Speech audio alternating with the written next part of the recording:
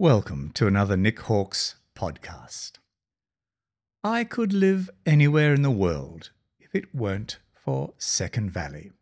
You see, it spoilt me for living anywhere else. Now, before I tell you any more, I have to insist you promise not to share this information with anyone.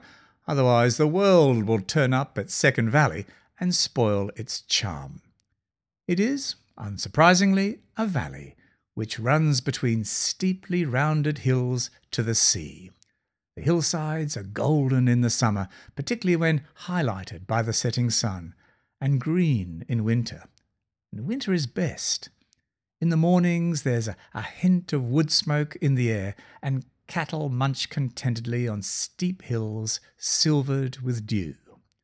Houses are sparse, and there are old stone cottages with secret stories hidden amongst them. The beach is an arc of sand squeezed between rocky headlands and dramatic cliffs. It looks like something from the front cover of an Enid Blyton Famous Five book.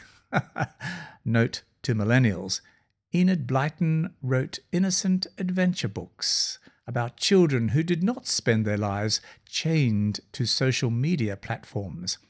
Her literary legacy was largely killed off some decades ago by political correctness, which, in its creative way, managed to conjure offence from its innocence. Today, children are required to read about gender fluidity and stranger danger instead. But I digress. Second Valley is a place where you can sit and listen to the sea gurgling as it lifts and falls between the rocks, and marvel at the symmetry of the wings of a seagull, all important things. If you look beyond the harshly minimalistic metal toilet block and the modern safety rails on the jetty, the place still whispers its history. And why do I tell you this? Because life, despite being corrupted by sin and suffering, is miraculous, truly miraculous. Something of its beauty and design still pierces the armoured protection we've placed over our hearts to protect ourselves against the possibility of God. Ours really is an amazing universe. Please don't take it for granted and fail to ponder what might be behind it. I was listening to an atheist on TV, a scientist who was trying to convince the lady interviewing him that she had no significance beyond being a random bag of protons, electrons, and neutrons.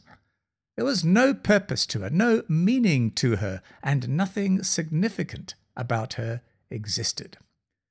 The atheist smiled at her with a smile of someone who was a scientist and therefore knew what he was saying was true. Did he know the truth, I wonder? What do you think? There are three rather obvious problems with his claim. Firstly, he has manifestly failed to explain why the extraordinary complex quantum world of subatomic particles actually came about. I mean, to assume they came from nothing, as a result of nothing, by a mechanism that has never been discovered, and for which there is no precedent, is scientifically absurd. Science relies, you see, on the principle of cause and effect.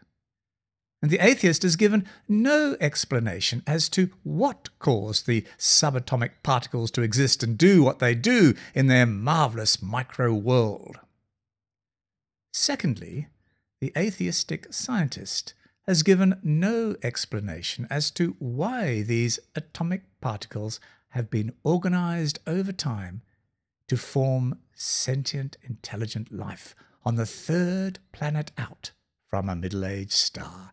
He has not explained why beautiful laws of physics and mathematical codes have come about to build life, to build people capable of laughter, compassion, and creativity. And thirdly, I'd want to say to this scientist, if everything is just a cosmic accident, then there is no fundamental philosophic truth inside of anyone. All there is, according to the atheist, is a bag of subatomic particles. Therefore, how can the atheist reliably know there is no God? By his own admission, you see, all he is a bunch of meaningless particles from which it is impossible to produce any truth claim that has any philosophic substance. In other words, if what he says is true, he cannot know he is speaking truth about truth. His highly reductionist model of humanity reduces everything to meaninglessness, including his own truth claims. He's like someone who just sees bits of metal, plastic, and carbon fibre, but he doesn't actually know he's looking at a Formula One racing car that has been built for a purpose. If these three reasons aren't enough to reject such atheistic claims, there is also the fact that most of humanity has the conviction, at least at some stage in their life, that there is a mind behind the cosmos. In other words, it seems as if we were programmed to relate to God. Notwithstanding our predilection for rebelling against obeying anyone other than ourselves, there is still the nagging in our hearts that suggests we should seek God. And this particularly happens when you slow down enough to enjoy the beauty of places such as Second Valley. So, don't you think it's time you sought out the mind behind your existence and discovered his love for you? I'm Nick Hawkes.